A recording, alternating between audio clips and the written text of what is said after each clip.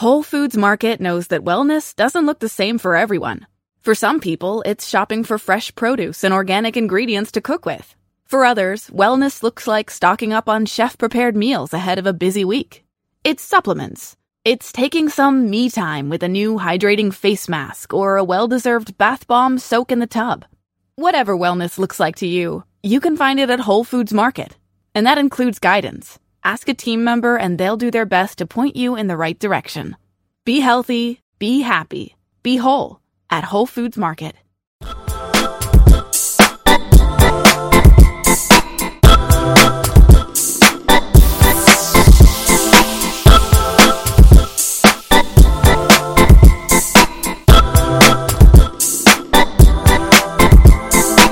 Hello out there, this is Cammie White and you're listening to Rushdown Radio. Hey, what's your bring up to Rushdown Radio? I am Crom from Fire Emblem.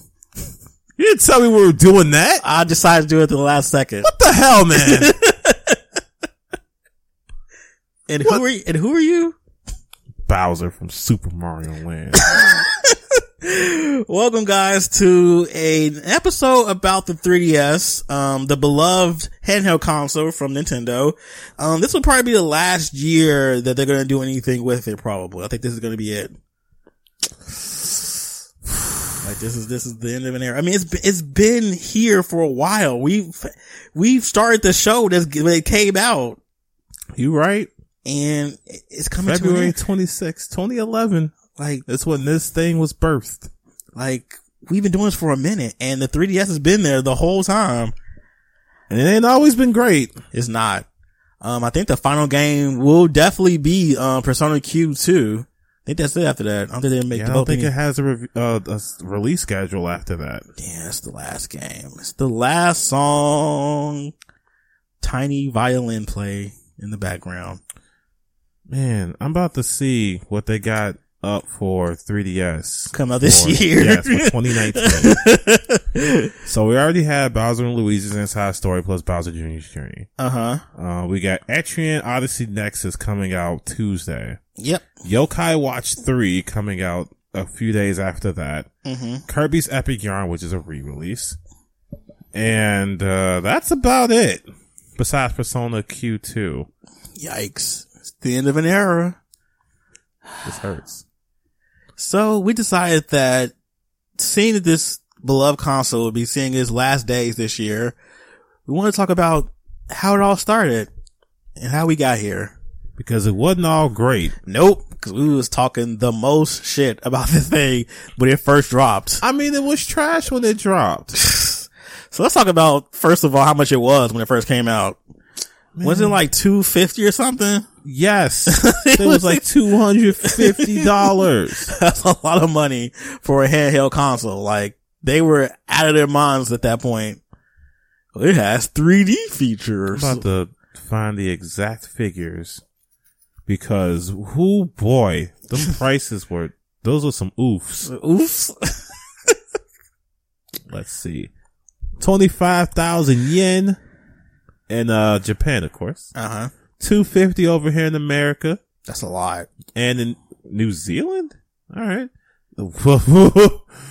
That's a big number, but I know it's just because conversion rates. Yeah. $349.95 in New Zealand. That's a lot still. Yeah. $250 at that point. Could you have gotten a PS3 was still relative. No, PS3 could have got a PS3 for like $250. Jesus Christ. It's a lot of money. And the launch titles were not that great. No, they weren't. I was actually, one of the earlier adopters. I remember having my blue one with those really ugly edges and it felt terrible in hand.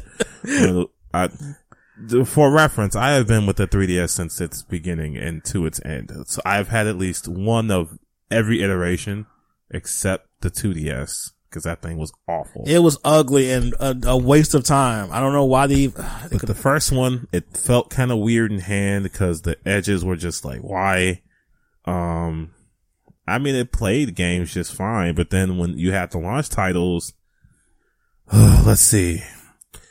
I'm just gonna say the good ones because, and we're only gonna talk about the ones that came from North America because not all the launch titles came from North America.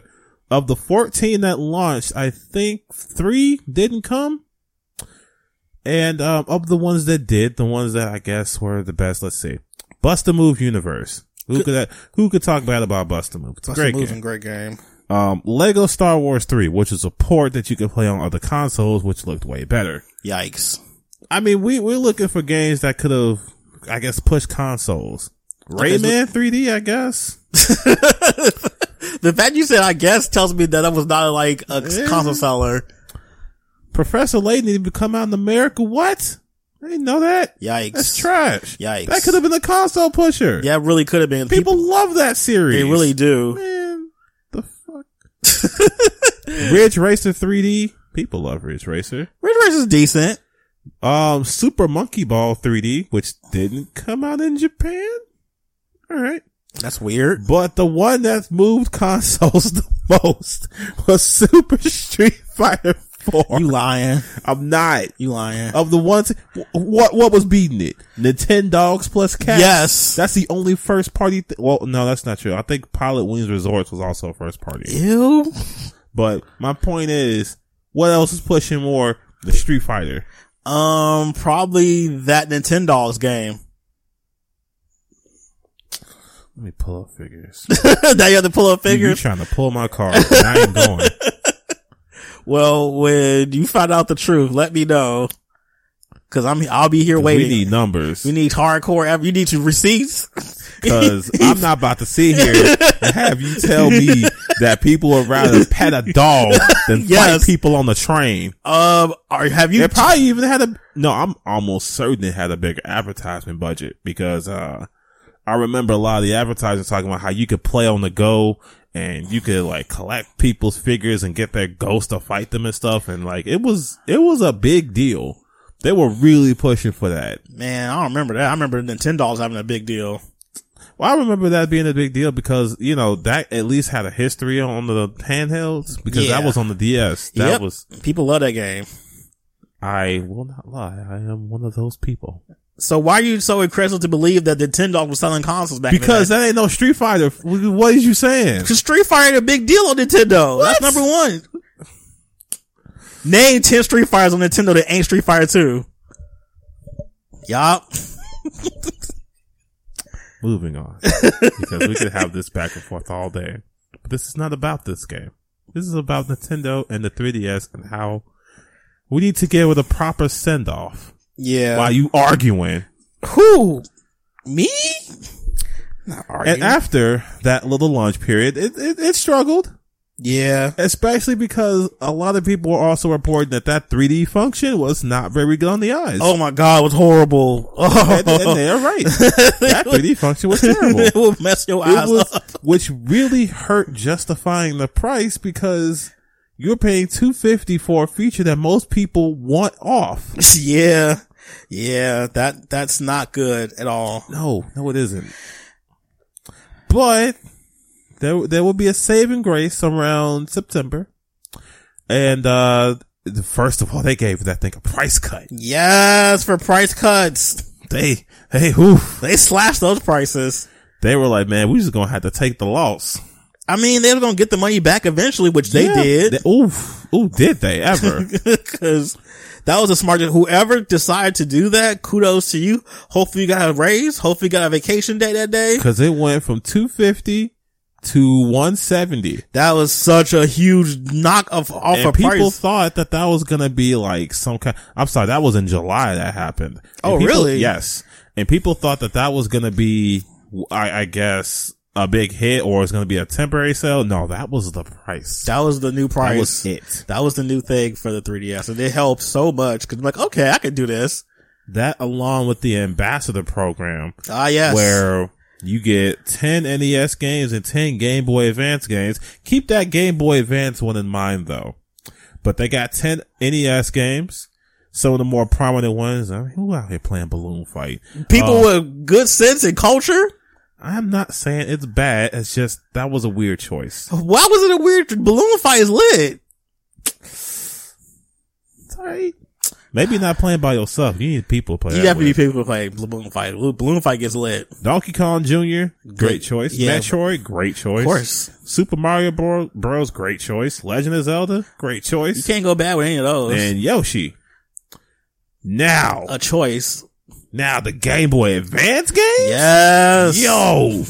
F-Zero Maximum Velocity? Yep. Fire Emblem The Sacred Yes. Stone? Kirby and the Amazing Mirror? Good stuff. Mario Kart Super Circuit? Alright, we take those. We take that. That's pretty good. Not that one. Metroid Fusion? Oh, yeah.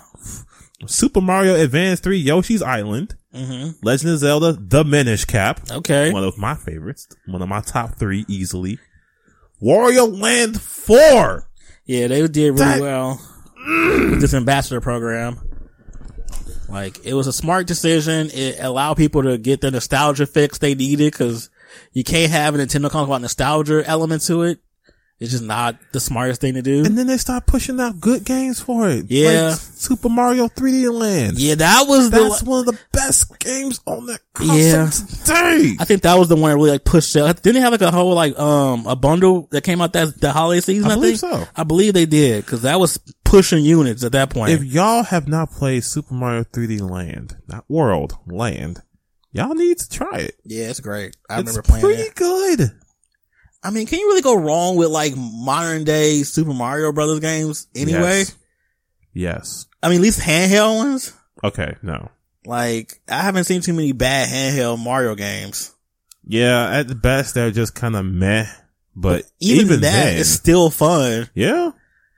So yeah, that was, I don't know why they didn't come out with a Mario game on launch, like day one. Like, I don't get it. Look, Nintendo does not always make the best choices immediately. They just somehow see the Wii U. Yikes. We should have did a service for that game, that console too, cause, that hurt me. I ain't got much to say about it. I got too much to say about that. I was that thing. I was an early adopter. I had bought so many games for that thing. I remember going to an event for that thing, and it seemed cool. But, that tablet thing was ugly. It's big and bulky. But anyway, the price wasn't right, but you know. Whatever. But anyway, this isn't about the Wii U, cause this is about a good console. Oh, you bogus for that. You disrespectful and you hateful and you negative and you wrong and you need to be stopped. Can't believe you even did that to me. We have fun. In my face. In front of my just in front of my face. Just did that. Crom, calm down. Wow, he's calling me Crom. Anywho, back to the 3DS. So we know that the Mario game definitely helped sales, and the Ambassador program definitely pushed it too. What were some other like really important titles that came out afterwards that started like really selling it? Cause man, look, that's hard because I played so many games. So many. Was it like a new Zelda game that came out on the 3DS? Was it one that came out? I think that at some point, no, that was around the time they did the new 3D. I think it was. No, it wasn't, because then they tried to push off that ugly side accessory with the second thumbstick. Oh, that thing was stupid. When they was pushing out for Kid Icarus and Resident Evil Revelations. Great game. So that's great they keep re-releasing it. Didn't they have like a whole typo on that game? Yes, I actually still have the case where they had Revelations. Yes, that I remember picking it up day one, and it had Revelations. Now that was just classic. I know a really important title for the 3DS. I think that's the XL though, but still 3DS nevertheless. The Pokemon games, X and Y. I remember that. That's when I bought my 3DS for the first time, actually. Yeah, because those are console sales. Man, let's talk about how many different editions. The 3DS. Okay, man, I've had two. Every time a game came out, there was some addition for it. Yep. And I can't even be mad. People bought them things up.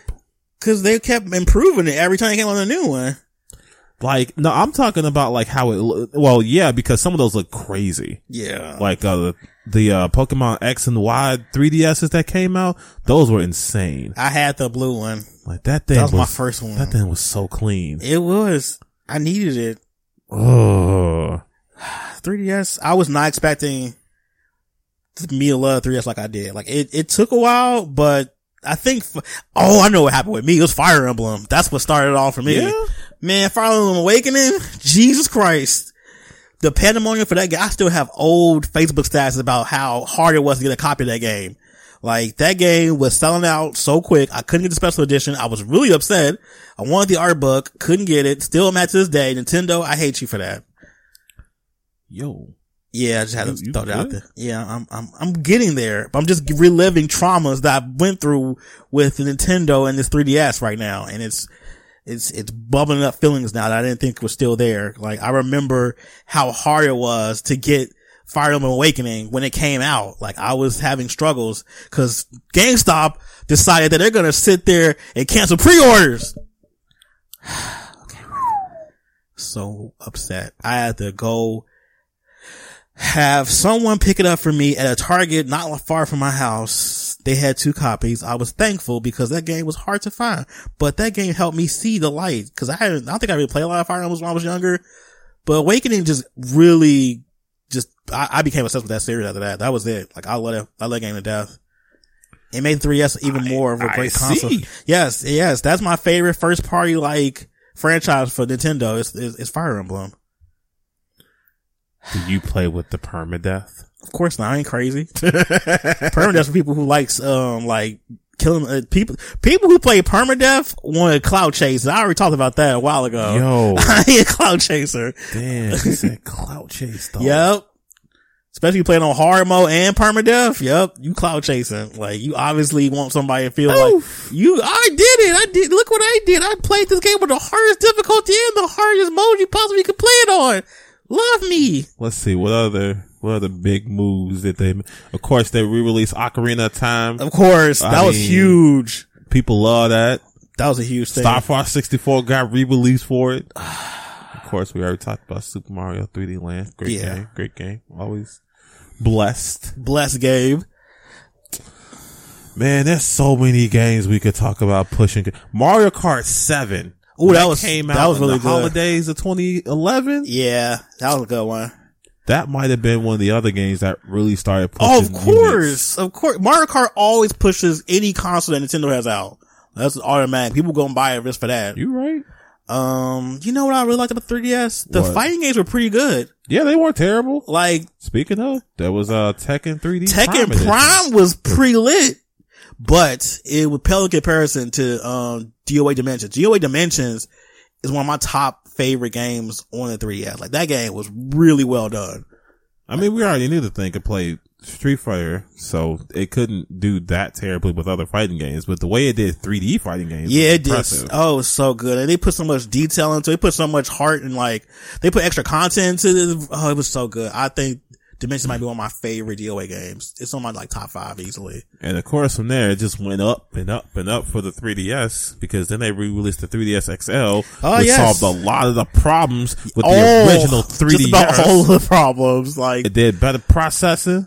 Yeah. It was bigger for hands like mine, massive which ones. are gargantuan. Yeah, I do have some huge mitts. And to get a bigger system to play this on with a bigger screen. Yeah. It's wonderful. Remember they came out with the new 3DS XL? And people thought that it was going to divide the fan base because only certain games could play on there. Well, play well, I would say. Yeah, like Hyrule Warriors. Ooh.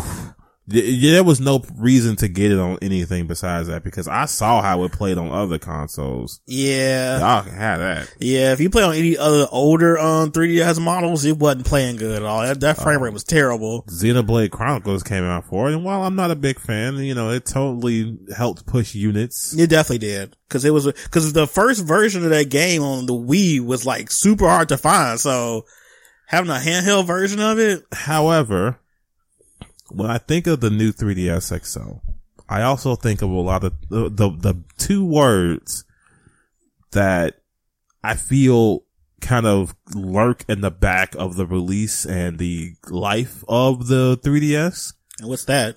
Wasted potential. Yikes. What do you mean by that? So yeah, I remember I talked about those 10 GBA games, right? Why were no more released after that? Because they got the money. So many NES ports, and you know, I can't even say so many. Like, we got a drip feed of NES games. But the Game Boy Advance, you didn't get nothing. Nothing. I love the Game Boy Advance so because there's so many games. It's such a great console. I promise you, I would have bought every single one. Y'all put Sonic Advance on there? Yes. Bought. Y'all put Mega Man Zero on there? Bought. Yeah. Y'all put, man, I might have even bought them terrible KOF ports. Bought. Yikes. But yikes. Not only did y'all put the NES stuff on there, y'all decided to put the SNES stuff on there. I mean, it's a beloved console. And I won't argue that. But one of the arguments that people were saying, oh, we can't process it. You can't do it. It's impossible.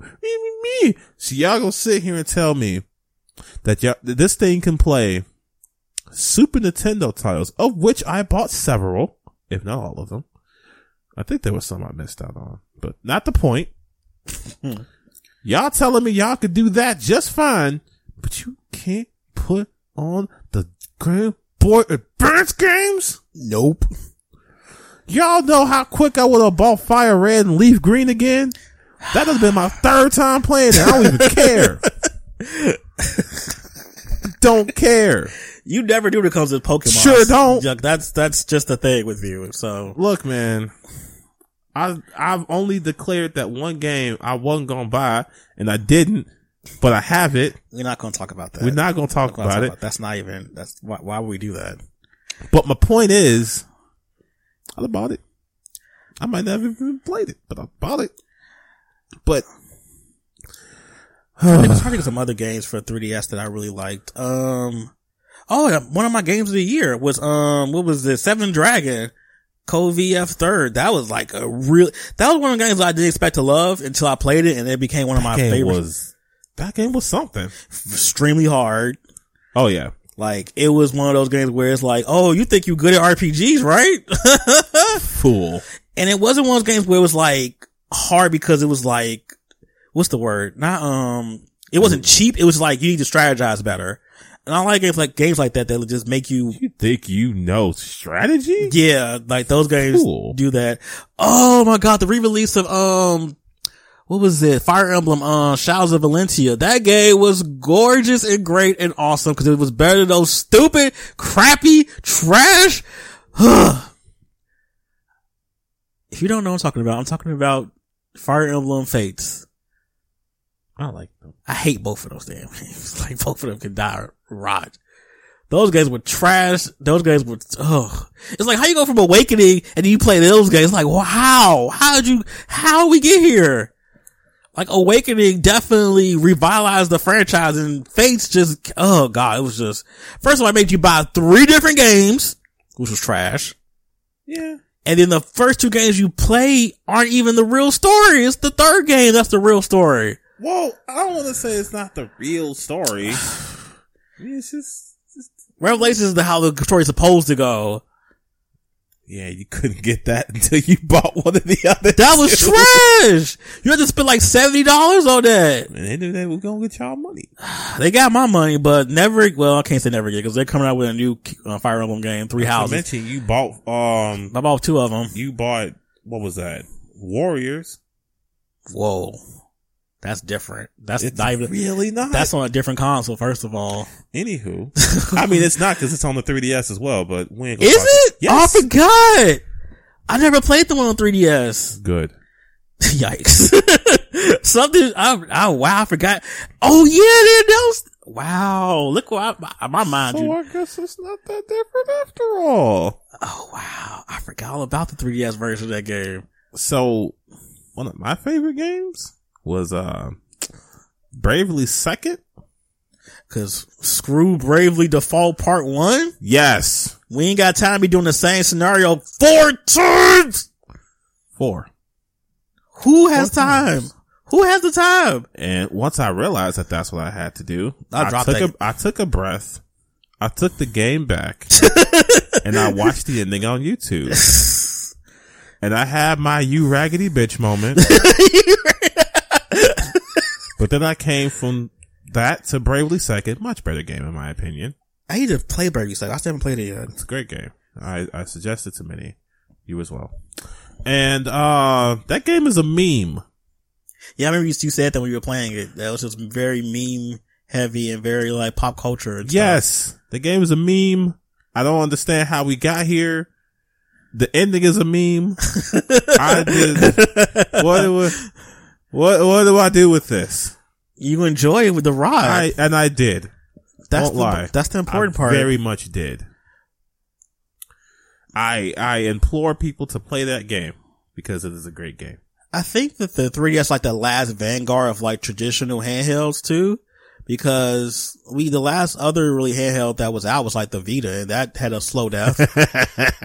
Like I still stand strong that the Vita was a really good console. Just the fact that they just did so many things wrong. Like it was just so much wrong. Like not releasing games. Like that was so stupid. If you look at the release the release dates for Japan versus America, man, there's a gap in between. They're still making games for the it's Vita like in a Japan. novel versus a short story. Pretty much. And it's like seeing the 3DS still thrive was really nice, but I mean now we know that the Switch is the de facto like handheld / hybrid console right now. All hail the Switch. So Switch gang. I think the 3DS will be like a time capsule right now when you think about it. It's like the last real like and you know handheld. what I like about the 3DS, right? Mm-hmm. You could pick one up today and have such a wonderful library of games. So many. And it's not like they're crazy expensive either. Like the 2DS XL, that is the one I would tell people to buy if you really wanted to check out what the 3DS has to offer today. You can still play DS games too. Don't quote him on that because I'm not 100% sure. I'm pretty sure you can still play DS games on it. You know what? You're right. That'd just be a little stretch, but who cares? Yeah. I would say get that. I would say get the 2DS XL because I think it's the cheapest. I want to say it's like only 120. You talking the one with the detachable faceplates? Yes. Yeah, that one. And the screen's huge. Like it's a tinier one, but the screen's still really big, which is nice. I still have that one. I'm going to be using that to play Persona Q. Yeah, right now it's $150. It's not bad. That's not bad at all. And there's so many games too to go through. Like the library for the 3DS was really good. So like if you want a traditional experience with this thing, you can't go wrong. If you really want the new Nintendo 3DS XL, you can get one for $200. That's not bad either. Especially for because that thing is huge. Yeah. It's pretty big. This is kind of sad. This is like the end of an era. This might be the final like handheld console that we're gonna get probably. Like just a straightforward, like a proper straightforward handheld console. Like this is gonna be the last one probably. Aw, that's sad. Will we have any more Game Boys anymore? I don't know, man. I don't think so. It ain't looking good. It's really nice. I feel like they're gonna like relaunch the Switch very soon with a new version of it. That's the Switch Mini Pro, whatever. Yeah, I'm sure they're gonna make it smaller and like the screen can still be big, but stupid. Why is it stupid? Why do you want a smaller one? Cause it's easier to fit in your pocket. Okay, I guess. People like putting it in their pockets. I mean, just put it in your backpack. What if you don't have a backpack with you? You're a millennial. You have a backpack. As true as that may be, because most people do walk around with backpacks nowadays. Still, what if you have a purse? You want to put your 3DS in there. Do you see the size of purses these days? Everybody ain't got no big purse. Look, I don't sympathize with y'all. I'm sorry.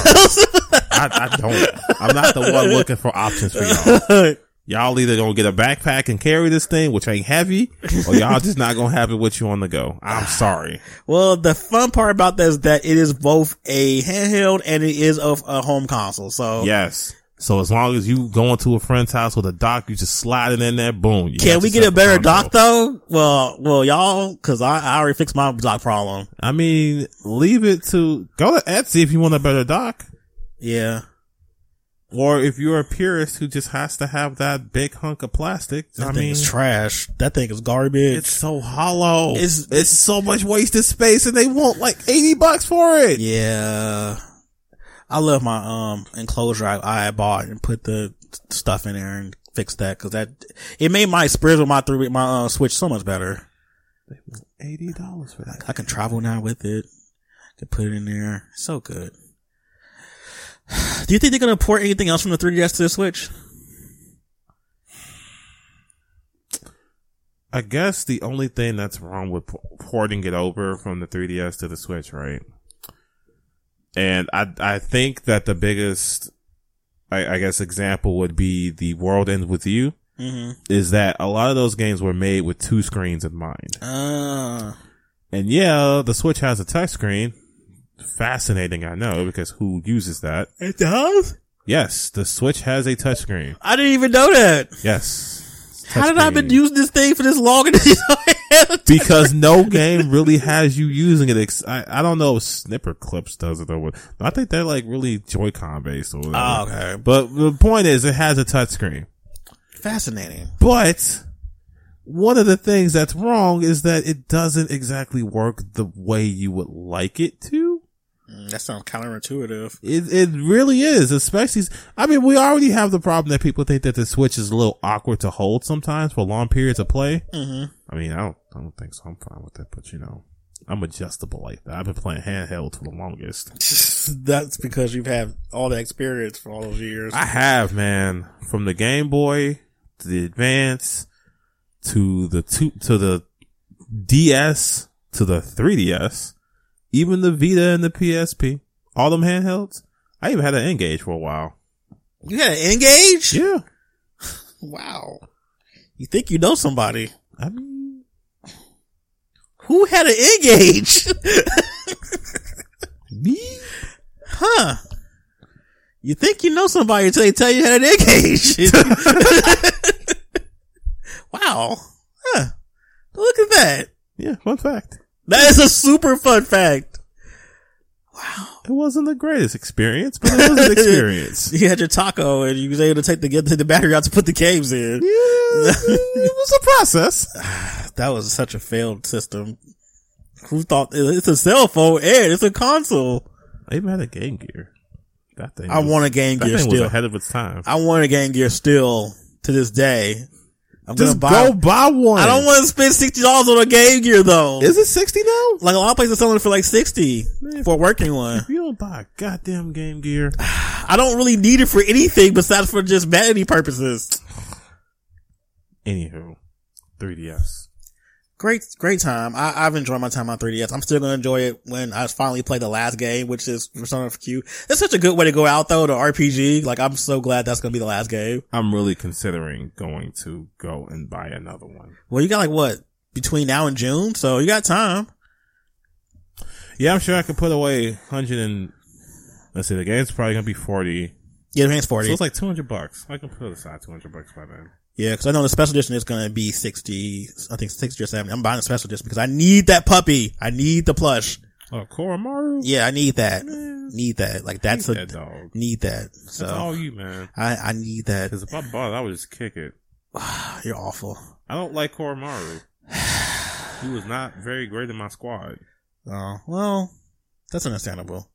We're here to talk about Activision Blizzard's layoffs.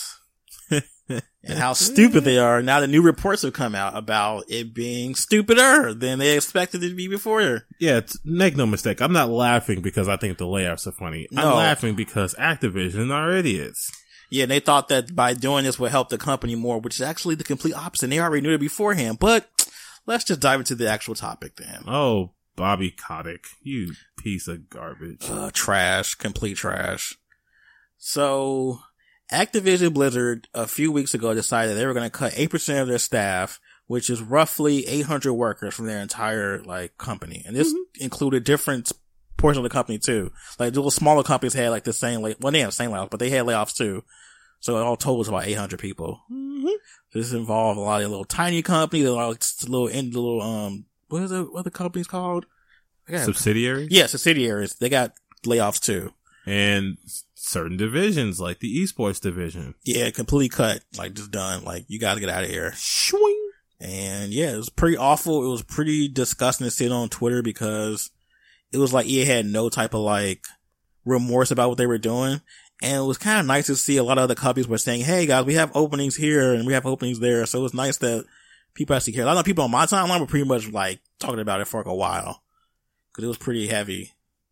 And this only hurts the job space because now you're flooding people, 800 people within an already crowded job market of people trying to make video games. You're flooding the job market. You're ruining lives. Yeah. You are doing more damage as well because, Activision is very short-sighted, it seems. Extremely. Because all these layoffs, well, they might not have been as helpful as they hoped. Not at all. There's actually an article that came out today from, GameBiz saying that the 800 layoffs were could negatively impact the business. So, how could it negatively impact the business, you ask? Well, for one, morale. Probably the biggest one. Yeah, because now the rest of the people who have their jobs don't know how long they're gonna have their jobs. And for like retention and too, or trying to like actually go about getting new people to work there, it's gonna be hard because like, okay, you just laid off people. Why do I work for your company? Yeah.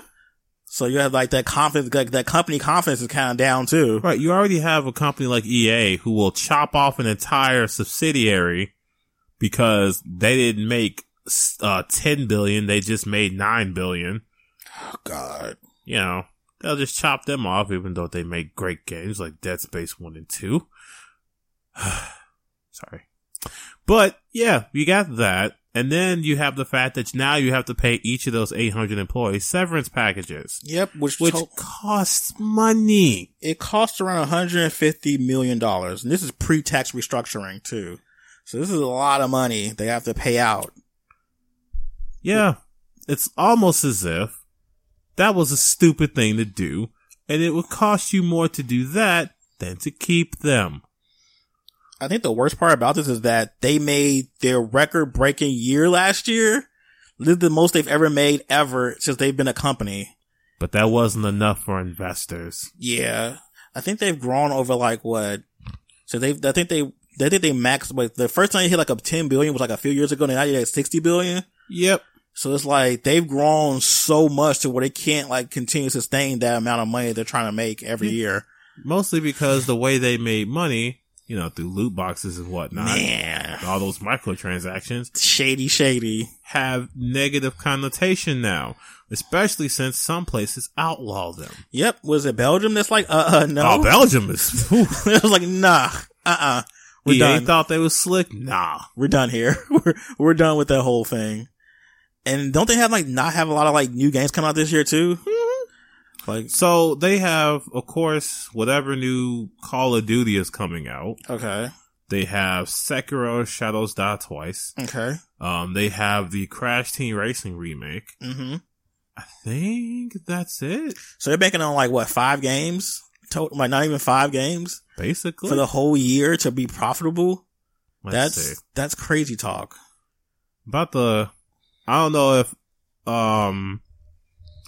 don't know if Blizzard's got, well, I mean, they may have, what is that?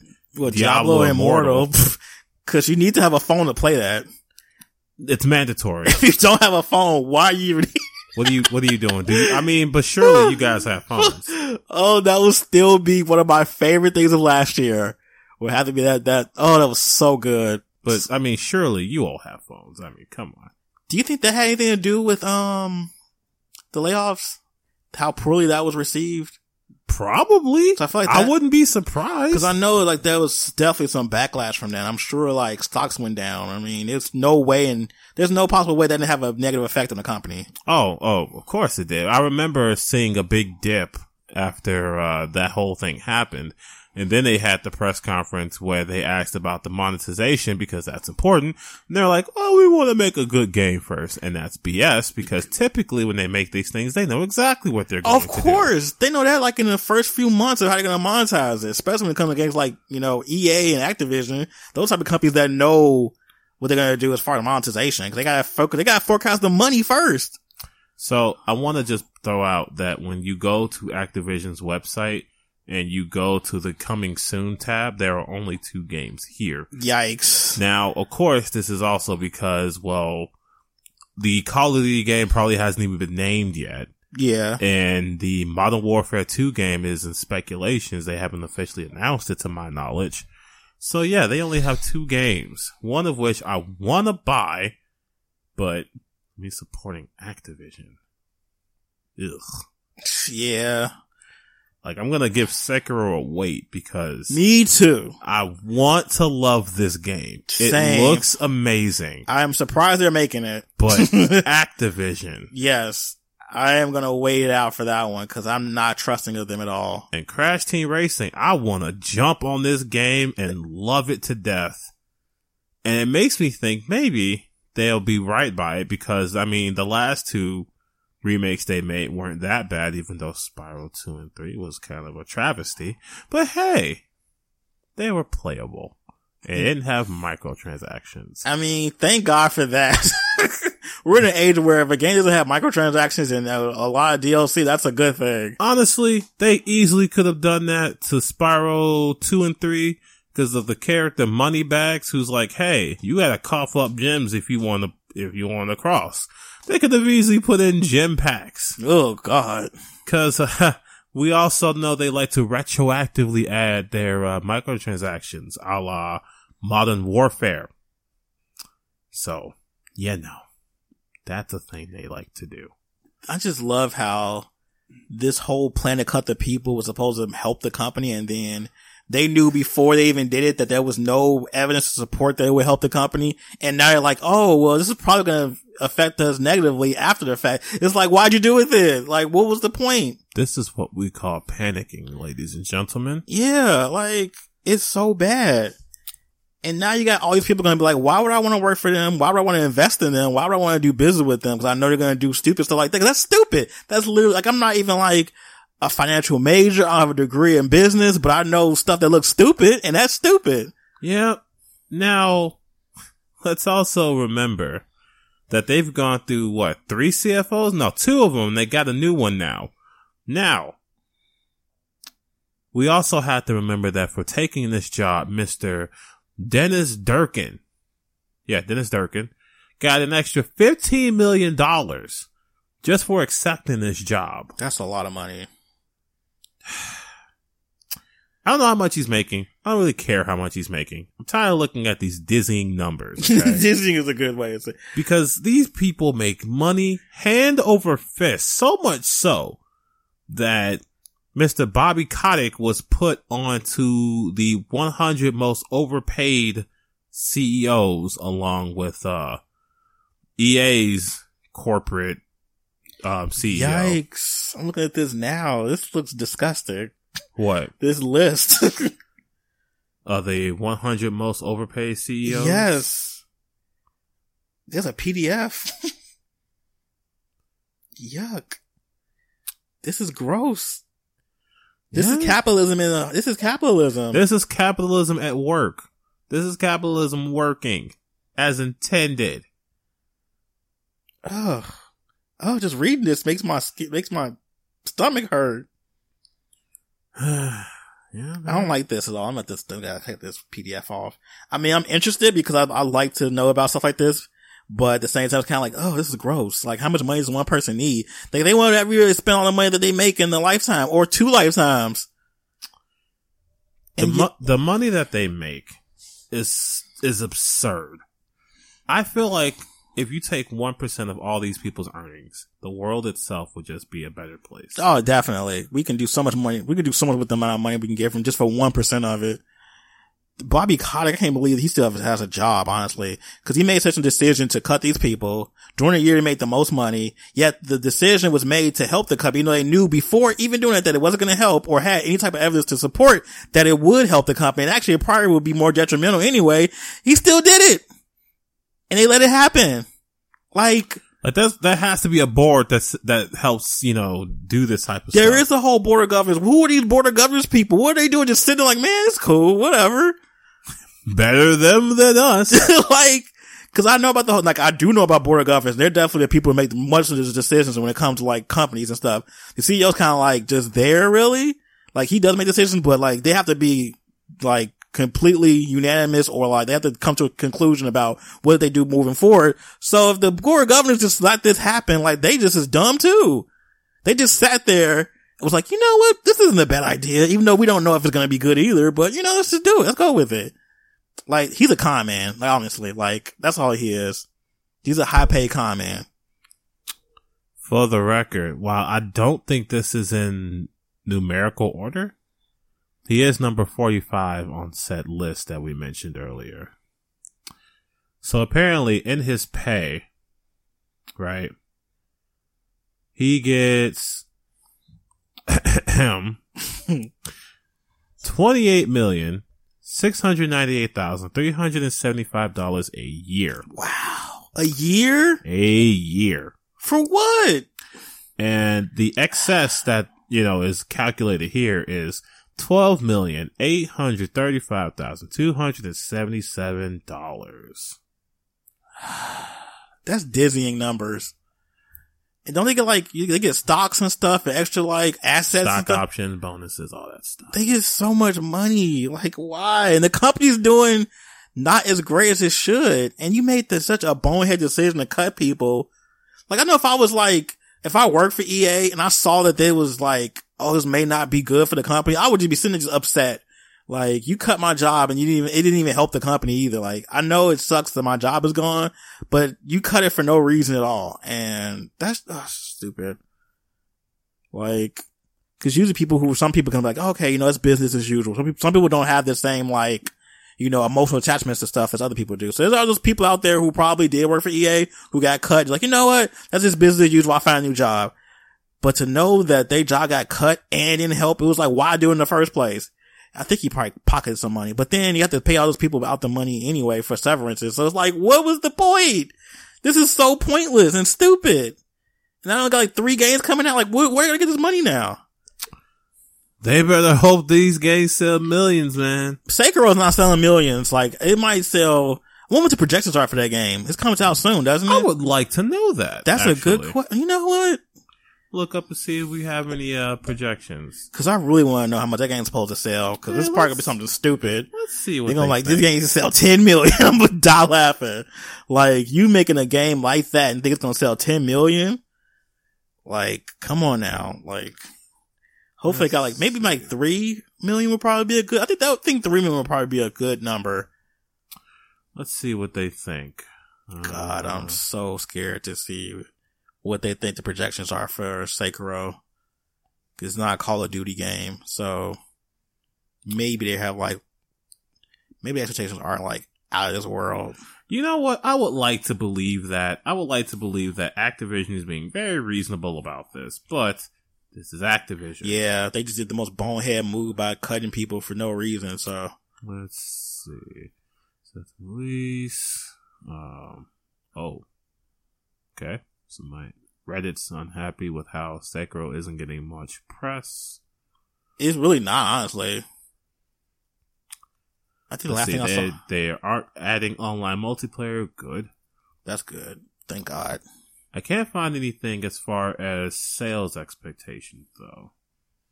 It might come out after the game comes out. Yeah, I could see that. So what would you say? What would just for your rough estimate? What do you think they might? What do you think they're gonna sell? I think they're gonna sell like 5 million. Honestly, man, I think they're gonna like 7 or 8. Because it's just like they have to. They can't be that stupid to think that. I should hope they're not that stupid to think that this will sell like more than 5 million copies. I'm going with them projecting this game's gonna sell 7 to 8 million. Yeah, that's what I'm looking at. You got like no faith in them, man. I do not. And I don't blame you. I have zero faith in them. I don't blame you at all. I think the game's gonna sell. I think the actual game's gonna sell about like 4 at max. 4.5, I think, will be a good number. You think so? Yeah. Yeah, because we're also going off the fact that people know that this is a Dark Souls-esque game. Yeah.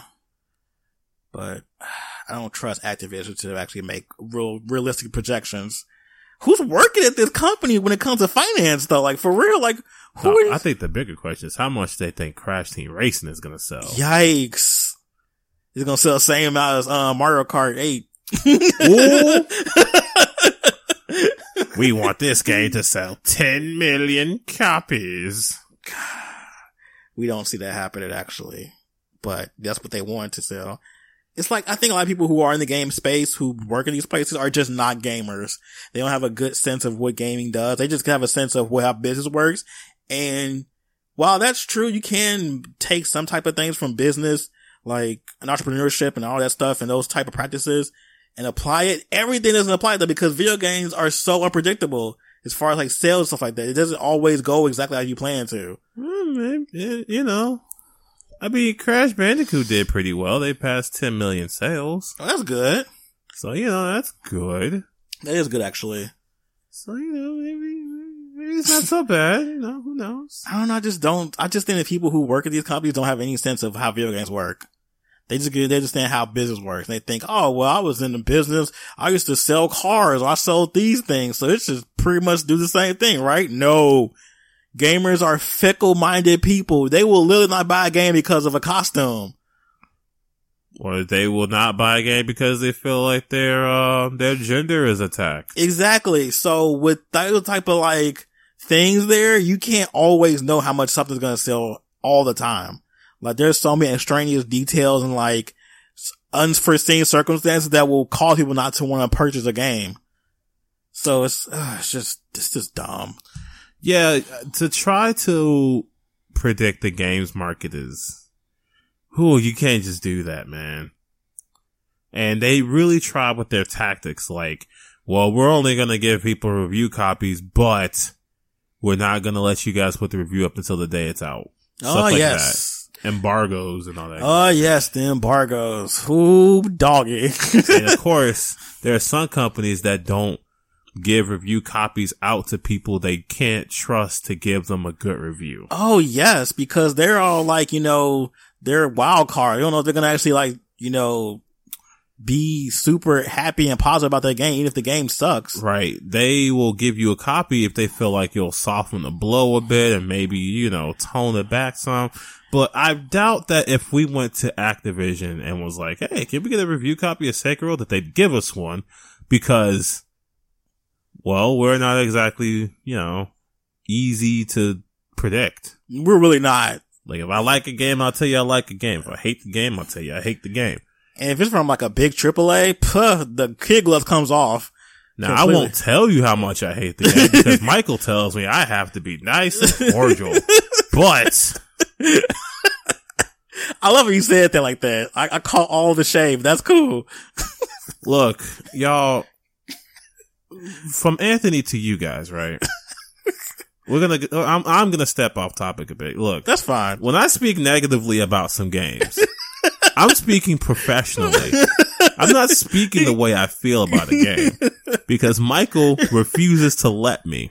You know, you gotta sometimes gotta pull it back some. Like, So, what was that game? What's that game I hate? Omen of Sorrow? There we go. That game?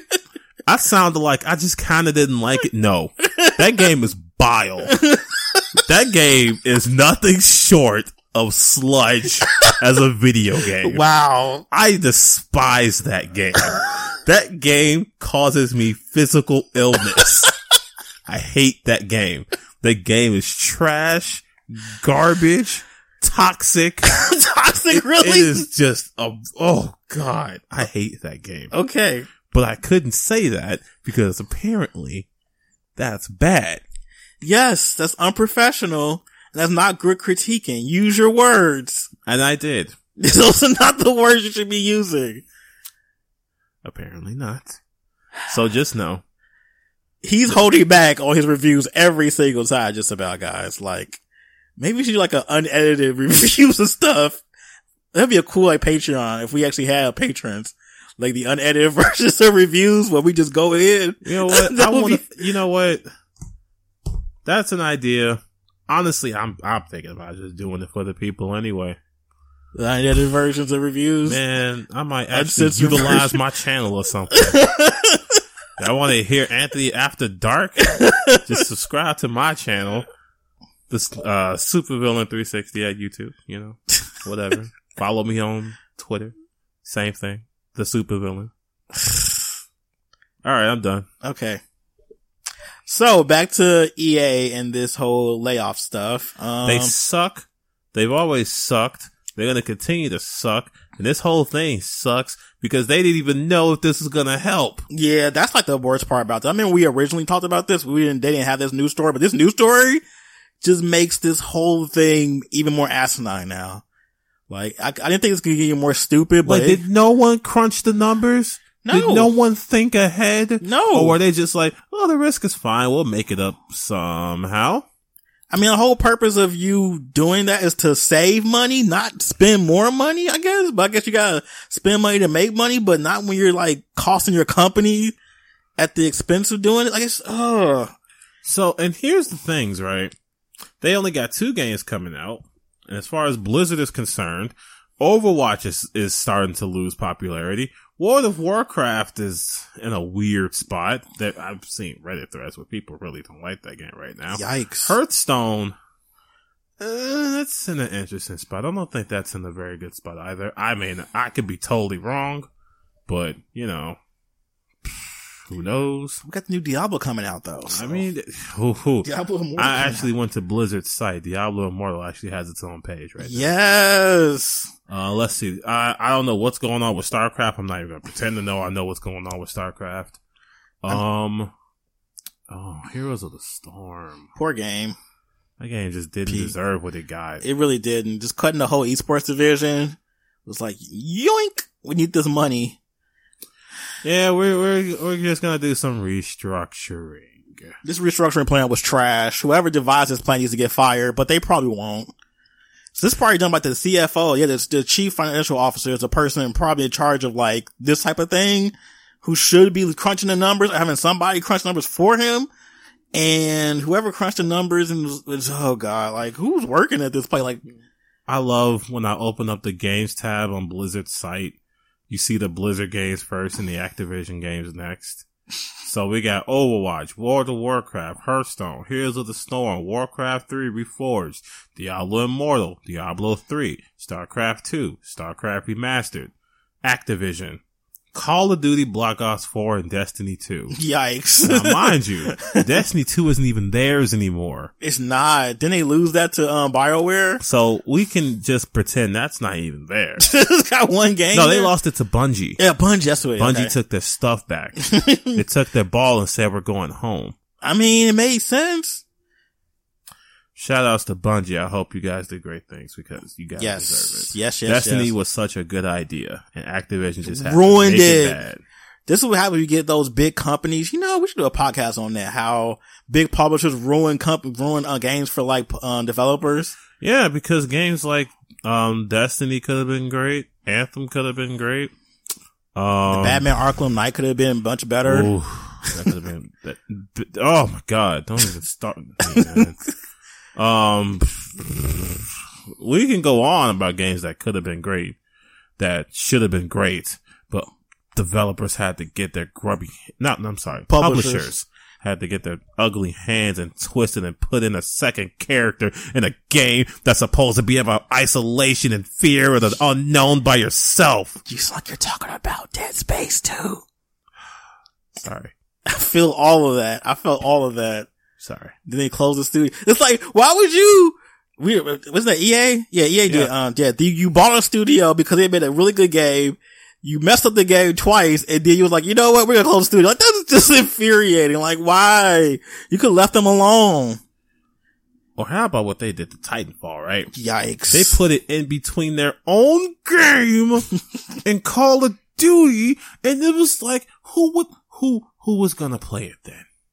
Who was gonna play Titanfall in that situation? And I love that game. That's like top 5 favorite shooters of all time for me. I love Titanfall 2. And EA just ruined everything. I hate EA. I hate them so much. You got the audacity to have a career page. I'm about to read some of this. They real rude for this. Hell, even Ubisoft ain't. Well, let's talk about them for a second. How they just make every game a sandbox. Like literally every game is a sandbox that they come out with. Except like the Nintendo one where Nintendo had to make sure it was good before they, published that. But Assassin's Creed, sandbox. Far Cry, sandbox. The Division, sandbox. I think they came out with I think it's Ghost Recon, sandbox. Rainbow Six Siege is in the sandbox, and For Honor, I almost forgot about that game. That's not a sandbox, but I mean, sandboxes are their bread and butter.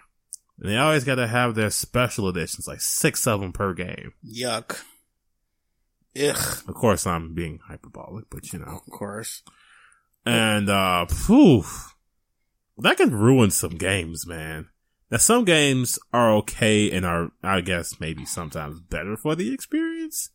Like, I will say Assassin's Creed Odyssey was not a bad game. I still want to play that. Now, am I going to finish it? Probably not. Because there's a lot going on in that game. I want to play that. It's I was a really little interested. overwhelming. I was interested when I first saw it. I'm like, oh, this looks like something that would be cool if it was Prince of Persia, but I guess I'll play it. Well, I mean, I got the game for like $3, so I was like, sure, why not? Well, don't get rid of it. I actually want to play it still. Or Right. I'll buy it off of you one day or something. All right, well, it'll be there. Okay, because I want to play that still. Cause But man, there's a lot going on in that game.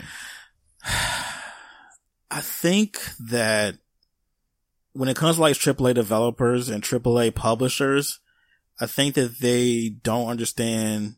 They're so focused on making money to where it's costing them big time when it comes to like quality of games have gone down since then. They're so focused on trying to make these low live services to make so much more money. It's just, they're taking away what the whole spirit of video games used to be, which is making great game experiences. And they're just losing that now. And the value of games are just going down and down and down. People are privy to the fact that games aren't complete. Oh yeah. And a lot of people, unfortunately, have gotten into the mindset that they know that when they buy a game, it's not finished. So they don't even try to critique it anymore. And I think that's unfair to the game. If I buy a game for $60, then I want a game that's worth $60. Yeah. I want a $60 experience, pretty much. Cause $60 is a AAA, that's a AAA price, honestly. Or at least like, that's like, I didn't even thought about that. Like, how AAA games are. Cause remember back in the day, they actually were like tiers of games where it's like stuff that was like $50, but it was like AAA games and stuff like $39 was like a little bit, like the company wasn't as big and then they were $29 with a little bit less. Like now everybody's at 60. Yeah. You got some indie games coming out at 60 more often than not because they got scooped up by a publisher. Yeah. And they want their money back. So it's like, yeah, $60 please. So. And what I hate about the $60 price tag is that if you try and look for games below that, right, you start to get this idea that maybe it's not as premium as a game that is $60, which sometimes that's just not true. Really not. You can find good games for $5. Yes. $10, $15. Yes. The indie market. Space, man. That's the future. I'm telling you. The indie space is great. Hell, even I guess what we'll call the AA space is great, where games like, Hellblade Senua's Sacrifice kind of radiate over. Because that's not an indie game per se, but it's not a AAA game. That's not a AAA game. If they sold it for $60, no, that's a lie. It's not long enough, I guess. That depends on what you call worth it. Yeah. But at its price point, I think you're getting quite a bit. I think that's like I think the game knew exactly what was the perfect price point for it. Mm-hmm. I think pricing is definitely a big thing too. Yeah, because some people like to think in their heads that $60 means premium, means good, means great. When I pay $15 for the game that I shill until the day that I'm done shilling it, which ain't come. You damn right I'm talking about Hollow Knight. I'm gonna take every chance I get to talk about Hollow Knight. Why ain't you playing it? Play Hollow Knight. Yup, $15. It's on sale right now at PSN for $7.49. You got no excuse. Play Hollow Knight. Thank you for that, Anthony. You're quite welcome. Cause you are the biggest, between you and Callie, y'all are both, shout out to Neko Callie. She is like the super biggest Hollow Knight shield of all time. I'm surprised she didn't do a cosplay of that stuff yet. She wants to do a cosplay of Hornet, and I totally support it. I support it too. That'd be cute. Even though Hornet's an asshole. Did you play it though? Yeah, right. Exactly. I'm gonna play her, and I'm gonna play her game when it come out. What are you talking about? That's more Hollow Knight. So you have any final thoughts about this travesty of garbage that happened with Activision Blizzard? Activision, they've already made it impossible for me to like them, which really sucks because they gave me such good games, man. Like the Crash Team Racing game, I want it so bad, but I'm just so tentative with my wallet because I know it's Activision. I really want to know what they're going to do to the game. I hate this idea that now we have to kind of just hold our wallets to our chest because we don't trust these people anymore. Yeah. And I think that the trust between the consumer and these companies is important because of cases like this. Like if they were like a good company, even a halfway decent company that's just made some mistakes, if they were like, all right, check this out, Crash Team Racing, I'm slamming my $40 down and that's the end of it. But now I'm thinking, do I really want to give them this money? Because who knows what they're going to do to it? I was pretty tentative buying the Spyro collection, and I probably should have been because they screwed up Spyro 2 and 3. But, you know, that's for people who've played the original ones. If you haven't before, it's fine. It's playable mostly. And yeah. But Jesus Christ. Can we investigate Bobby Kotick? Man, we need to. Can we just be like, you He's know what? been We should look indicted. into what I don't know about all that. I just think that he should take a severe pay cut. I think he's up to something. Something ain't right. Something is fishy going on at Activision Blizzard. I think there needs to be something done about the way their company is and who's running these things because clearly they are not doing a very good job. If they need an actual guide on how to run a company better, just look at Nintendo.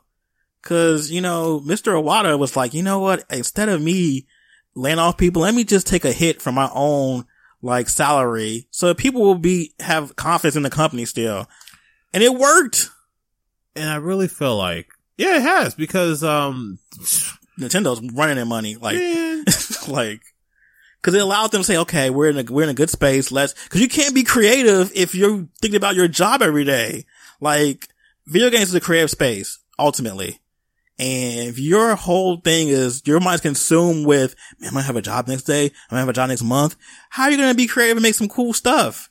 Which is why Iwata did the great thing. And I think it was him and, Miyamoto actually took a pay cut too in order to like circumvent. I think it was for the Wii U not selling. Was it the GameCube? I want to say it was the Wii U. Not 100% sure. But it was one of those games. Yeah. I know the Wii U was one of those sales. It was one of those things. And they took a cut so it wouldn't lay people off. And look what happened. We got the Switch out of that. They were able, like, you know, we need to make a really good thing. So let's just put our heads together and create something incredible. And they did. They created probably one of the greatest consoles ever come out in the last 20 years. Now, I just, this is such a screwed up situation, man. It is. Some of these companies really need to be looked into. We need to stop doing things like giving people tax breaks so they don't pay taxes. Oh, God. The tax breaks on these companies is gross. But the fact that they make this much money for their mistakes is absurd. Very. And I want to leave it at the very fundamental business that, you know, the very fundamental business idea that for some reason the games industry just doesn't uphold. Many companies don't uphold, but the games industry is what we're talking about right now. If the cost of business for you is too high, then you don't deserve to be in business. What? If it costs you too much to be in business, then you shouldn't be in business. A wild ride? This is going to be a ride. And, you know, this isn't something I take immense pleasure in. Lies. Just enough. Because at the end of the day, this means less games, or maybe, I don't know, maybe the downfall of games is a little hyperbolic, but what are we talking about today? Well, the games market could be on the decline. For the first time since 95. Now, The numbers may not seem meteoric or catastrophic or anything like that, but to know that this industry that has been topping Hollywood for years, so much so that a video game right now is the best-selling piece of media, is now on the decline. What is that? Michael? Well, according to Bloomberg, in a report that came out from an independent research firm, there's a couple of factors that fall into this. One being China's has stricter approvals for games now. Yeah, they aren't very keen on letting just anything into their country. Yeah, I mean, we all saw the bootleg games that come out, or the bootleg console they come out with. We also see that there's fatigue amongst players in just overall in just the gaming sphere. Like, people are just not buying as many games they used to. Like, and it's probably why GameStop's hurting so bad. Well, I mean, they're not buying as many games as they used to because, well, there's not a whole lot of games you really want to buy as much as there used to be. Yeah, and also, you know, the Battle Royale thing has definitely dampered everything. Like, people are just like over it. Like, do we have another Battle Royale mode in this game? Like, please stop. Please. It was cute at first, and now it's like everybody jumping on the bandwagon, and it's just like kind of obnoxious. How many games have you heard of just recently that have Royale in the name? Oh, God. Like, I think they just released some game on PSN with Royale in the name. I'm over it. Like, the whole Battle Royale genre is just like, oh my God. Like, make it stop. Please, make it stop. Battle Royale games. Why would you do that? Why would you even do that? Why would you, oh my God, you stress me out. I do. You're stressing me out. Whoa. All right. Here we go. Wow. We got H1Z1. I remember that one. PlayerUnknown's Battleground. The one game nobody plays. Of course we have. The Titan. Fortnite. We got, Black Ops 4. We got Realm Royale. That's a game that came out. Rules of Survival. That's cute. Island of 9. The Culling. That's actually not a bad name for a Battle Royale game. Knives Out Tokyo Royale. That's terrible. Dying Light Bad Blood. Okay, I don't know. Rapture Rejects. That's terrible. Fear the Wolves.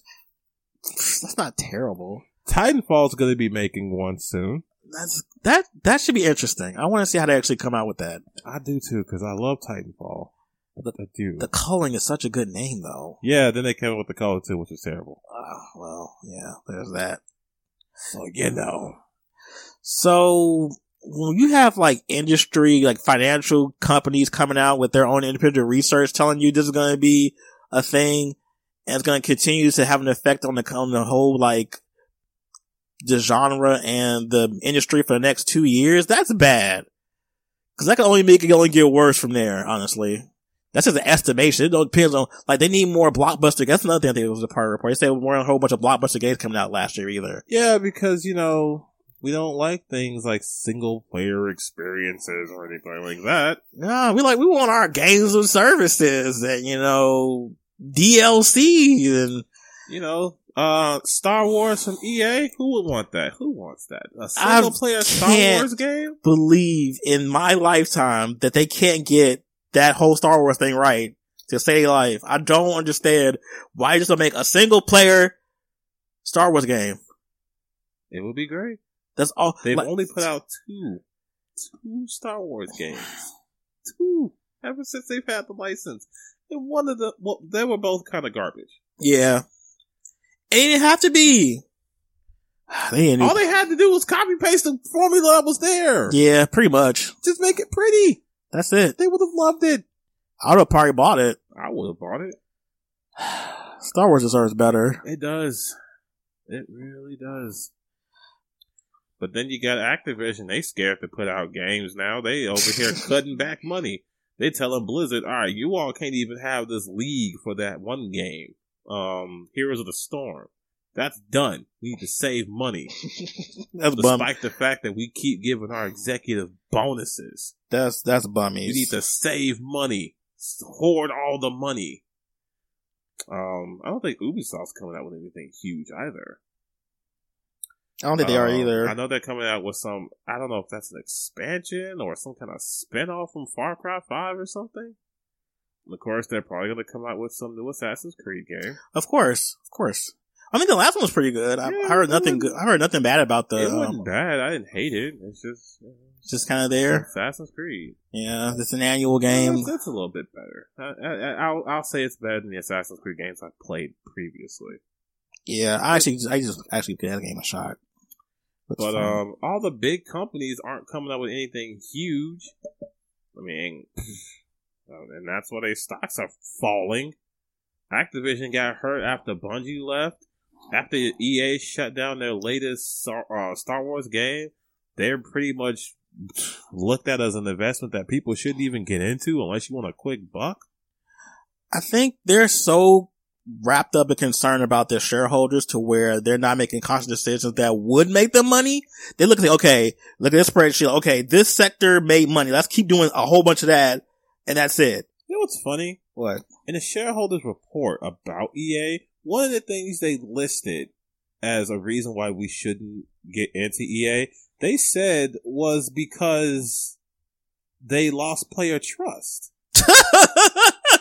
I found that to be so amazing. That's ironic. That's the irony in that. That irony was powerful. You all did so much to make sure the shareholders were happy. And they were like, but are you all keeping the fans happy? What? That's an interesting concept there. They were just like, oh my God, we didn't keep them happy. No, you didn't. It was actually pretty amazing. Like, I didn't think that was going to, oof. I think, I could put Square Enix in that same category too, because they definitely lost a lot of money with, well, they contributed to buying that studio for no apparent reason. They ain't make nothing. Look. Like, why would you buy a studio and not make anything and expect to make money? That's dumb. Niggas Luminous Studios, some crap they bought like the year before and they ain't do nothing with it and they wonder why they lost like $33 million and oh gosh, so stupid. Oh yeah, I have the shareholders report right here. Of course you do. The of summary, course you do. The summary as to why EA is being looked at as a bad investment. A significant profit source for EA is quickly being declared illegal around the world. Shout outs to loot boxes. Yes! EA's customer neglect is driving down demand for its games, leading to heavy discounting for many of its new releases. Player neglect? I.e. Battlefield 5? Remember? If you don't like it, don't buy it. Yes! Or, yeah, that was Battlefield. Battlefront?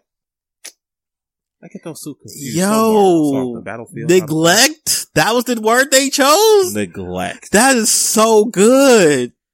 Whoever wrote the report needs a raise and a vacation.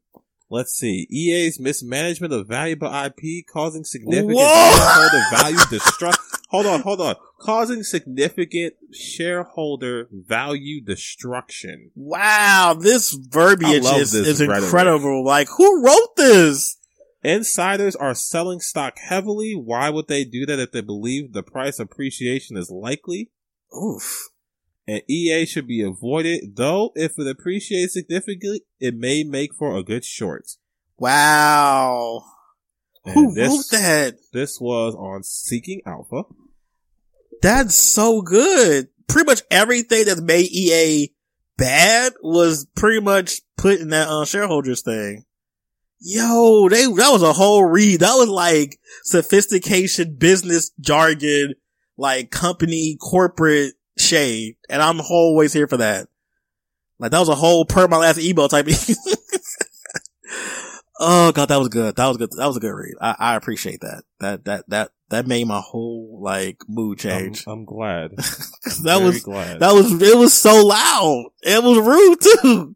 They pretty much said y'all don't know how to use your IPs right. And just so everybody knows, the title of this report is Avoid EA, the fun is about to end. Yikes. You know what's sad? The fact that EA is so heavily, like they have such a big market share of the gaming industry to where when they do bad, you know, a lot of things are starting to be bad all around. Like they're kind of like the litmus test for the whole industry. Yeah, because they're so big. They have such a huge like chunk of the gaming industry. Man. Mismanaged IPs though? Oof. that cut deep.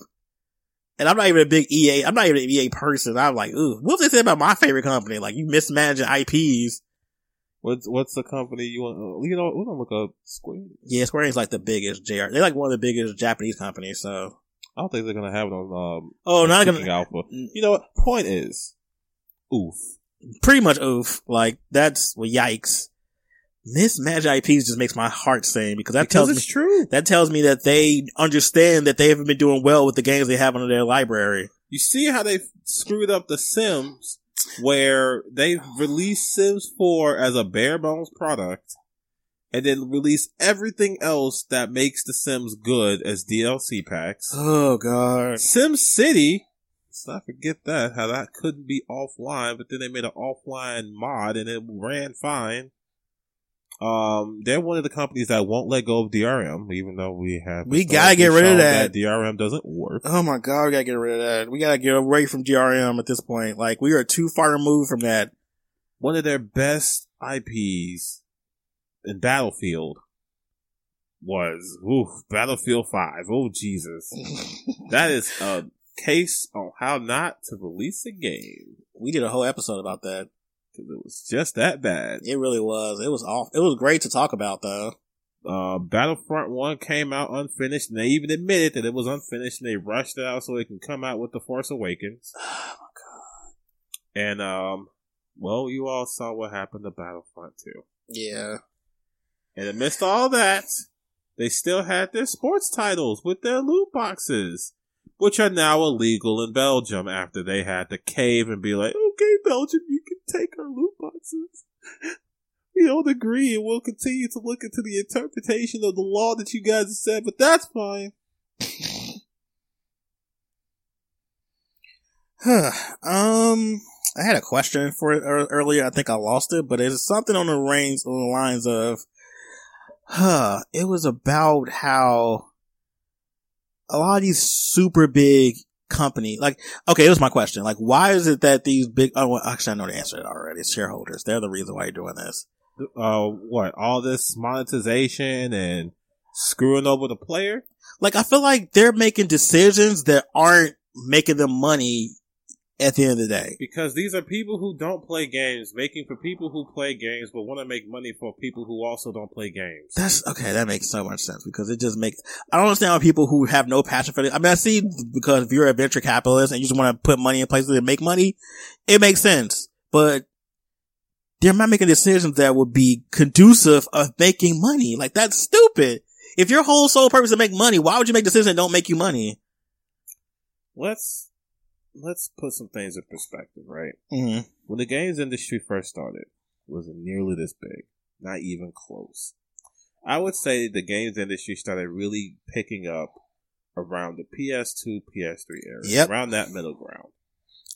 PS2 was huge. People love that console. People will call it the best console of all time. It's one of the best.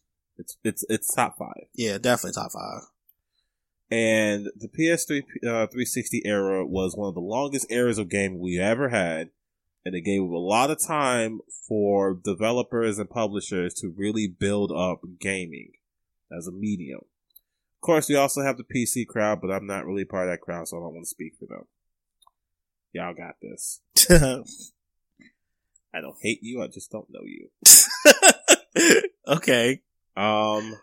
And of course, as it built up more and more, and of course, we also had handheld game because, you know, yeah. Nintendo had that on lock and key. I mean, Sony tried. Right, the PSP was a great contender, but then it got hacked. Whew, Jesus. Ooh, Jesus. And yeah, you could say the 3DS got hacked too, but I feel like character loyalty is greater for Nintendo. I feel like more people are willing to buy their games. Yeah, I think the amount of people actually, okay, it was a problem. The amount of people who played PSPs were really tech savvy. Yeah. That was the issue. The more people who buy Nintendo products are not tech savvy enough to hack it. Yeah, pretty much. So that's the reason why that happened, cause man. It was real easy, man. You just get chick hand on there. Man. Oh God, PSP. There you go. Yeah. Moving on. So, after gaming blows up, we get to the era of so many bad practices. The season pass, That's when we got to that digital era. Yeah, the day one DLC. Oof. The cosmetic DLC. The game altering DLC. Pre-order bonuses. Unfinished games at launch. Unfinished games at launch that you can patch later. Yeah. Thankfully, we pushed back against stupid things like augment your pre-order. That was so stupid! However, we did not push back hard enough because we'll get to that in a bit. We didn't push back hard enough because early access for release is still a thing. Yeah. However, we did show that power is in the player's hands. And gradually over time, I feel like that power was slowly taken away, but then we took it back again. Because Mass Effect 3, people were so mad at that game, they changed the ending. Pretty milestone stuff. Pretty awesome, actually. And so we go into the PS4 era, and we still have the Season Pass. We still have the pre-order bonuses. We still have the bad DLC practices. But now, we have loot boxes. And loot boxes was another time where players were like, alright, y'all going too far because of EA. People were so okay with loot boxes. People were like, hey, it's just cosmetic stuff. You don't have to do it. You can get them in game. It's fine. It's cool. But then EA screwed it up for everybody. For everybody. Everybody? Everybody. And it's just been such a ride since gaming became a huge medium. But along the way, I feel like there was always ways that people wanted to cut corners, to make more profit. They wanted to monetize everything. They wanted to say that games are too expensive to make. That's always their go-to. Games are too expensive. And I've subscribed to the idea that if you are spending too much money to stay in business, then you don't deserve to be in the business. Yeah. If you can't manage money, which is one of the cornerstones of business, then you don't need to be in business. Like, I understand that you need to make a profit. However, it should never be at the expense of the people buying your product. Besides, who told you all the games need to cost $20 million to make? When half the money is spent on marketing! Which some of you guys still suck at. Right? God. And then you get these games out, and they sell like 3 million copies. That's bad. Yep, they get those reports. Yeah, undersold. We kind of projected to sell 10 million, only sold 7. Like, underperformance in the games industry is such a joke. Because you guys will see one game push like all the copies. Every single copy. They just push them all out. And you think every game is supposed to do that. And that's why things like same day reviews come out, right? Yep. Oh man. Review embargoes. Those review embargoes are great because they really think they're going to stop anything. Yeah. Bethesda's real bad about it. They're like, man, you don't put out a review until the day the game comes out. A lot of let's see. For our purposes, the people that we work with as front companies, majority of them try to give us at least a week before. Yep. Because they're a little bit more lenient. Now, there are some times where they'd be like, oh yeah, the day of, you can't come out with this review. Which I'm always like, that's kind of sketchy. Yeah. That's always sketchy. So, like, one of our biggest helpers out, NIS, they say they have it out the week before. As long as you have it out then, that's fine. Yeah. And that's plenty of time for people to watch reviews and be like, oh, I want this game. Oh, I don't really like this game. Yeah. Or at least sometimes they do say, day of the game come out. I've seen a couple of those too. I'm like, oh, okay, y'all got y'all. But I think a lot of the time it has something to do with more so, the developer. Yeah. Might be having a little thing to do with that. So they're probably afraid it's not going to sell well if they like have reviews that aren't good. So. And that's just like having really bad confidence in your product. Yes. Cause if your game is good, people are going to buy it. Like, that's just the long and short of it. No review is going to stop somebody from like buying this game if it's bad. Like, if the game is great. But if it's not that great, people are going to find out anyway because, to be honest, reviews don't really sell games. It's really so much like word of mouth is way more powerful. Yeah, because we are in an era where we know that games journalism is a joke. Yeah. Let's take our good old pals at IGN. Yay, I remember that. So, we are at a day, today, current year, where they had a plagiarist in their ranks. For a long time. For quite some time. No one found out about this. They put out reviews that are debunked quite easily. They put out videos that are quickly debunked. One of the videos that some people may not have seen was 6 characters in Smash Ultimate that are too good. Oh, God. Now, that video was quickly removed. For good reason. I don't know what characters on that list. There's some people who mirrored the video right now. Or at least have responses to the video, so we can watch that later. Okay. But there's that. There's them giving games bad scores because they think it's too hard. Look at the Ace Combat review for further, IGN. IGN is a very special case. The latest one was the Resident Evil 2 review. People were like, yeah, they didn't really play the game. Because they were wrong about how you get the second campaign. Because they were like, it was too complicated, it was too weird, and it was hidden behind stuff. And they was like, you guys didn't play the game. Oh, integrity. Oh, it's such a lovely thing. And now we got Eurogamer coming out, and they're talking about how, I guess, social justice is more their platform than game journalism. We already know about Polygon and Kotaku. We don't need to talk them to death, especially Polygon. Yeah. We already know that they're a platform that is so much more concerned with social political issues than gaming. And they take it to such an extreme that it's cringy.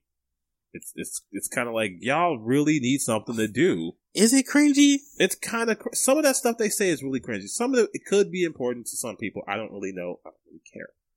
But some of the stuff they say, like how Far Cry 5 was bad because it wasn't political enough. I think it's kind of cringy. Like, why did it need to be super political? Well, because they kind of advertise it to be political, though.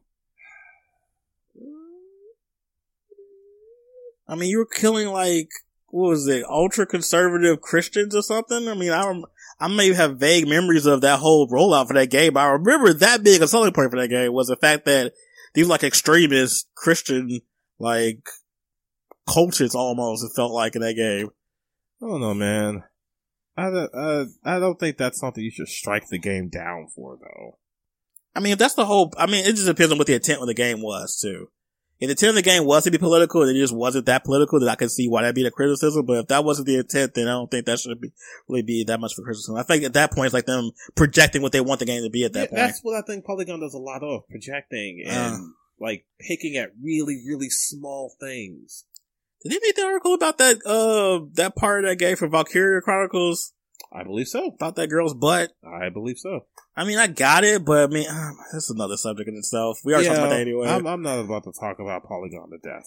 Even though I could. So do you think that now we're in an era where people are way more self-aware about games? So remember back in the day when you saw a game, you just only can go off of like maybe the back of the game, like the little screenshots and maybe some stuff. The blurbs they had in the magazine, and you have to just go on a limb and spend $50 on the game that could personally be crappy. Whereas now, we're so inundated with information to where we can see the game, we can like almost touch it sometimes. And sometimes it'll be streamed. Streaming I think streaming has definitely been a gift and a curse for the gaming industry. Because on one hand, if the game is amazing, it'll be projected to the entire world. But if the game is awful, it just shows how awful the game is to other people. So I think that might be another reason why we've seen this downturn in like revenue. Yeah. Cause I mean, can you think of a game where you heard it was trash and you decided not to even go up? I know one. What was it? Darksiders 3.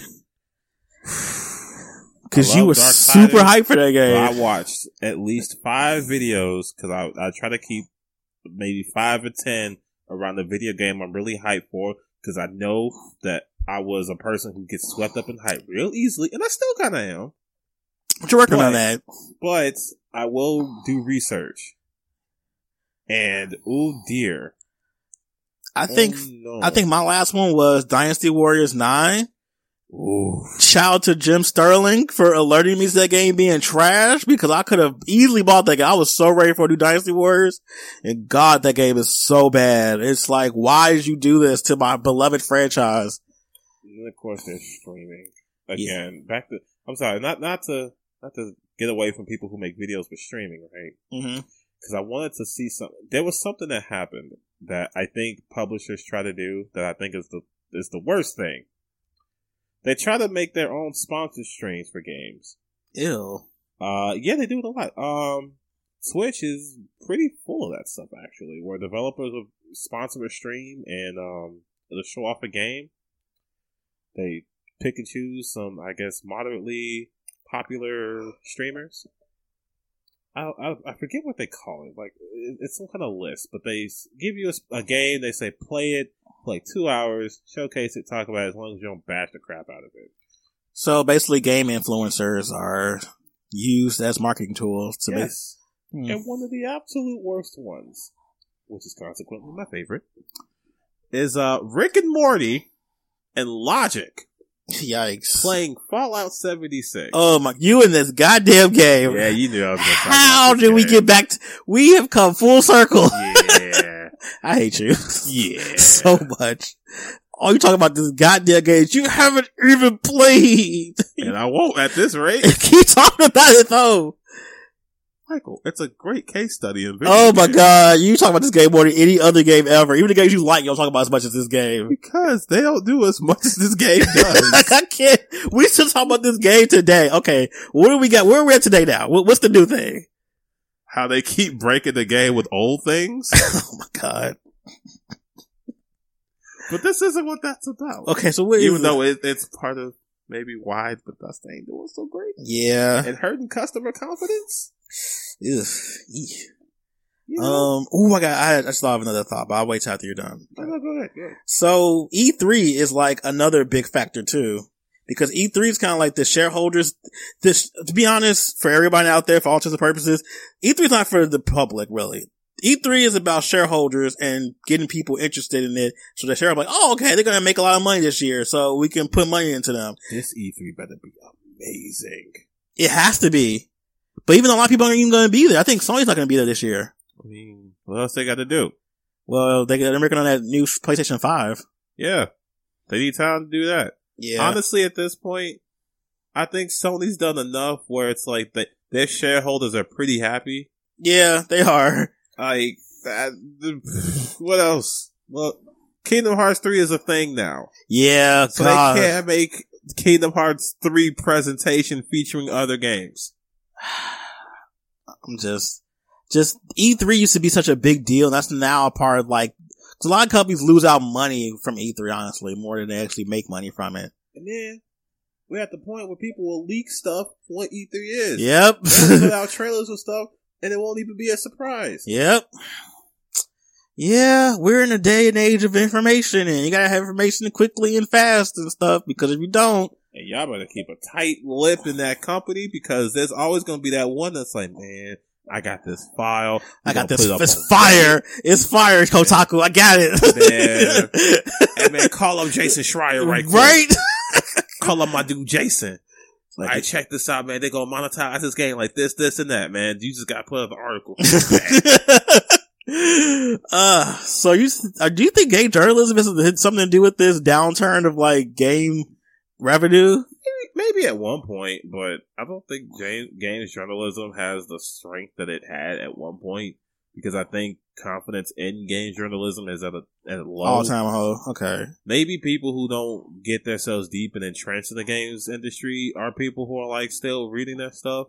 But people like you and I, right? Oh yeah, We're not gonna look for good opinions in places like Kotaku. Nah, I got my places I go to for my opinions. We have places that are more alt game journalism. I'll call it. But the big names, man, I'm not going to GameSpot for of course, why?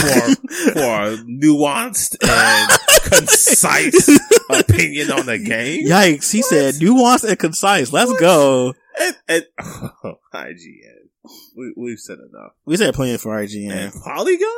Man, if I want a gender study, I will Okay, you need to really chill on that. Look, I just want them to not be so ready to make everything an issue that isn't one. as the resident SJW on this show, I have to. That's you, man. It is me. It's definitely me. I be feeling some of the stuff they be saying because not in the way they present it, but some of the issues that they do present. Okay, here's my thing. I feel like some of the issues they do present do need to be talked about because if we want this industry and this genre to be taken seriously as a genre, as we do music and entertainment and all this stuff, we need to talk about things that aren't exactly just graphics. See, that stuff I get. But Polygon is the type of people who will be like, is Street Fighter racist? Yes! I mean, they are caricatures. We've even discussed that before. We're not doing this one. You agreed to it already. Like, you've already said that it's a caricature. Like, you said not representation. Like, you're not getting representation from playing Street Fighter. You're getting caricatures of what people think they look like. It's the Japanese people thinking, oh, that's American. Ah. This went away. It did. Let's take it back real quick because we're going on a real tangent, but that's fine. People come to us for tangents. Do you think the industry can continue to thrive and survive under these conditions it's in currently? Nope. So you think it's going to implode? If they continue on, right, where we keep on seeing phrases like player neglect so from good. These companies. So good. And you can find it all over the place. Yeah. I've been neglected from Capcom right now. Capcom's neglecting us. Even though the fighting game people. The fighting game people. Like, I think people who play, Monster Hunter don't feel neglected. Monster Hunter people, they straight. People who love Resident Evil, they good. People like DMC are just overjoyed right now. Man, they well, no, cause they got that loot boxes coming out for that game, so. Whoa, what? You didn't hear about the loot boxes in Devil May Cry 5? Oh yeah, they're putting them in there. Why? Because I know that they were talking about selling red ore packs and stuff. Uh-huh. But loot boxes? I believe they have loot boxes in the game, if I'm not mistaken. Let me double check just to make sure, but. I don't like that. But I'm very certain that was the thing. Let me just. I don't like that. Let me do my due diligence. But, yeah. Activision's full of it. Ubisoft. Ugh. Well, when it comes to games like The Division and stuff, where I don't know if you know about Mountain Dew Gamer Fuel. Yeah. Yeah. Well, that was a whole what was that? Was it a Division promo? Pretty sure that was a Division promo. I think so. Oh, just to confirm, it's not loot boxes, it's microtransactions. Ah, okay. Yeah. All right. So we're back at the square where there's still garbage for that.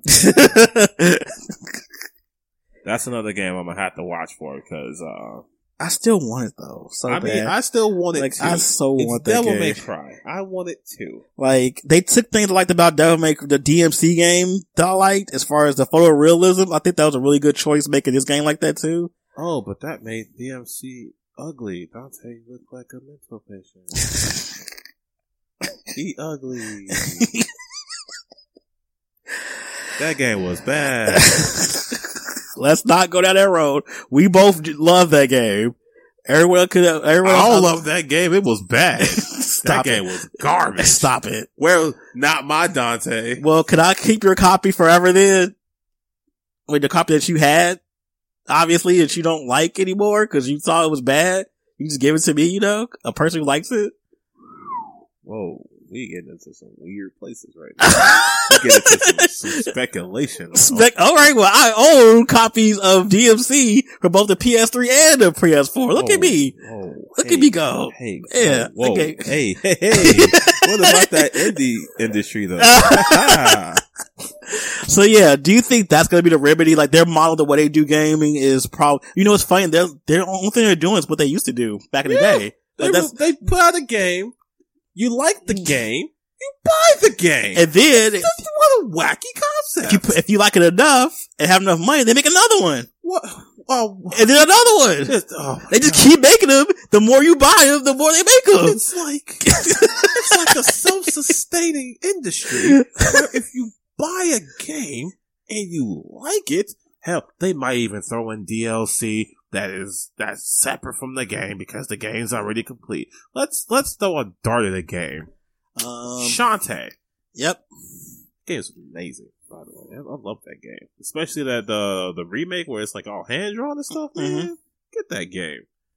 but it has DLC attached.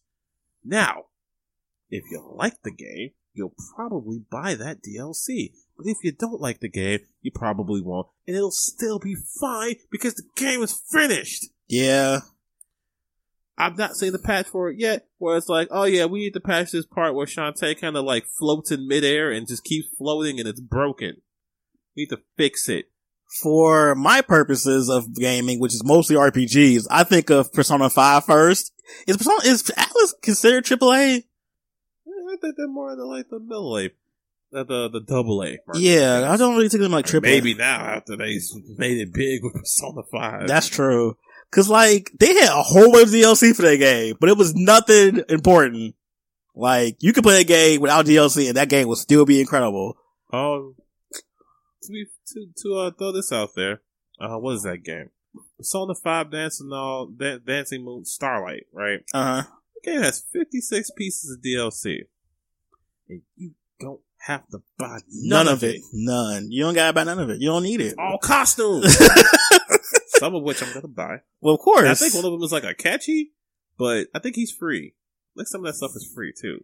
Because, giving away free stuff. What a wacky concept. Could you imagine if Persona was how Square Enix did for Final Fantasy 15, where you had to like buy DLC packs to get extra content to understand the entire story, and it still wasn't finished, and they just dropped the game? Man, what if they had like one palace, and then the last and every DLC was another palace? Yo! Central to the game. That would be so OD if they had did that.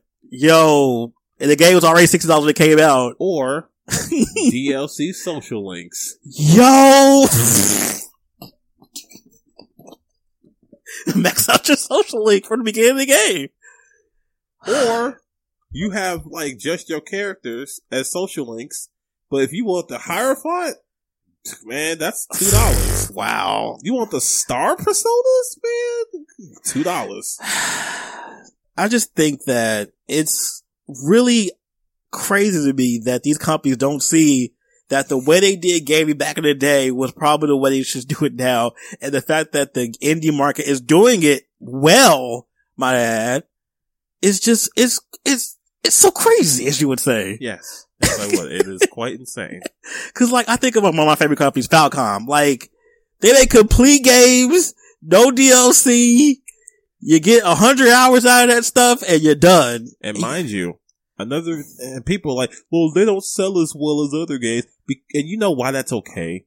Because they don't pour as much money. They don't have to sell as much. They can survive being niche because I bet you they didn't pour $20 million what is this series called? Oh, Trails of Cold Steel? There we go. Trails of Cold Steel. No. I promise you was not made with a $20 million You know budget. what? I think the entire franchise is probably $20 million at this point. But that's like 9 games. Let's see. Persona 5. I would say that game was made with at most $5 million. I would think that's probably a good number. Probably 5. I would say $5 million. So if it sold 1 million copies at $60 each, $60 million. Yeah. They have made their money 12 times over. Sounds about right if that's what the case would be. But I think it must have been good because they're definitely like happy about the way it sold. Oh, that was a good game. I just thought about it. Nier Automata. Perfect example of this whole thing. Being in a space where you're AAA, but you still be able to do what you want, which I'm glad Square Enix did not monetize the crap out of that game. And they could have. And that game sold so well. With costumes and crap. Like that game sold so, why can't they just do it with all their games? Or Octopath Traveler. Another one. That game sold so well, it surprised them. It's like, what? This sold? Like, what? They were not prepared for how well that game was going to sell. It was a complete game like the good old days. It was nostalgia. It was everything. I don't think it has any microtransactions. I don't think it does either. Cause you don't need that stuff. What? If you make a great game, you don't need it. What a weird concept. Oh my god. It's like we're like in a bizarro world. Where up is down and down is up. But yeah, I think that the indie market is something I think the AAA gaming division should definitely look at the indie market and how they're doing games and probably try to replicate that. Especially since some of those games get so much more buzz someday. So much more buzz. Jesus. Like, one of the games that just came out recently, Wargroove for the Switch. Oh yeah, that game has so much buzz. It does, and all they had to say, it's a spiritual successor to Advance Wars. Done. Drop the mic. Yep, it's over. It's over with. And you know, it could be said that it's riding the coattails of a different game. But so what? Who cares? That game ain't coming out. You ain't no Advance Wars for the Switch. Might as well buy Wargroove. Yeah. I'm probably gonna buy Wargroove at some point. Maybe not now, but at some point. It's just weird to me that these companies can't see that there's value in making great games. They put so much value into all these other stuff. Service. Like, oh my God, just make a game people want to buy and they'll buy it. It's really simple. It's so easy. Like these niche little companies and these small companies and these small games, like they're making their money back. And maybe not spend money on bad ventures. Yeah. On so much marketing. And maybe focus on making a good game. The amount of money put on marketing is ridiculous. Like Battlefront 2 didn't have to be that. If y'all put as much resources into the game as y'all did into marketing, I don't know how y'all need to spend that much marketing for Star Wars. It's Star Wars. Just put Star Wars video game on there. You can you can literally get you all had a whole freaking presentation, which was a lie, by the way. For what? For what? You can get a marker and a pen and a piece of paper and write Star Wars video game 2019 on that. Stick it somewhere. Like, what is that? New Star Wars game. And if you put in parentheses, no microtransactions. That's so sad that we're in an age where we have to put that in there. See, you know what? We're in an age where EA has to keep reiterating how Anthem doesn't have loot boxes for people to trust the game a little bit. We ain't gonna talk about Anthem and that schedule for access and stuff. That was stupid. Yeah, that access chart was kind of dumb. That's another reason why games ain't doing well. Because they don't know how to release it. We're at the point where people don't know how to release a game now. It's like, okay. How was that even hard? Just put it out. We already got Ubisoft needing spreadsheets for what you get in what edition of a game. But now we need spreadsheets for when the game comes out. Now you're devaluing release dates. Yeah. Why would people have confidence in the gaming industry? Something as rock solid as a release date is now being under question. And it's not because of delays. If it was a delayed release date, we know about that. Yeah. Happens all the time. But a release date because you want to give other people preferential treatment so people use your stupid launcher on PC? Stupid. It's exhausting. Like, I'm fatigued now talking about this. I think we should wrap it up. Okay. Do you have any final thoughts? It is terrible. It's so bad. They are neglecting their fan base. Player neglect is real. It really is. Capcom's on that roll right now with the fighting game division. They need to fix that really quick. Cause that ain't good. That ain't it, Chief. I asked the other chiefs, the chief executive officer. He said, nah. So. Yeah, man. And, Battle Royale is dead. It's dead. It died before it even started. You're done. It was like, okay. Fortnite is the de facto Battle Royale game. You can't do better than Fortnite. They never will. You can't. That's it. Right? No more. I'm exhausted. Like, I just want Treasure Coast Steel 3 to come out now. Cause like, I can't think of any like AAA RPGs I actually want right now. Why is it like this? Why are we in this era? I don't like this. But yes, I think indie games is the future. I think that might be the way to like, it'd be funny if the indie games became like the major shareholders and the AAA games became like the like niche market, which I think could happen if we see it in the next few years. It could happen in the next few years because we're seeing way more blockbuster in indie games than we are seeing blockbuster AAA games. Man, this could be weird. We could be in a whole new nexus of like gaming. All right, guys. What do you guys think about AAA games? You think we're going to see more and more like diminishing returns on like AAA games and like low turnout from like blockbuster games and just like a whole overall like low period in like video game growth in the industry? Let us know on our Facebook or Twitter. Go to iTunes. If you listen to iTunes, please leave a rating and leave a comment so people know we're awesome and they'll see it and they're like, oh, cool, a podcast about video games. I want to listen to that. We're on Google Play. We're on Spotify. We're on YouTube. Y'all know y'all got a Spotify. Yeah, Spotify's great. Go listen to us there. Yeah, thanks for listening to us, and we will see you next podcast.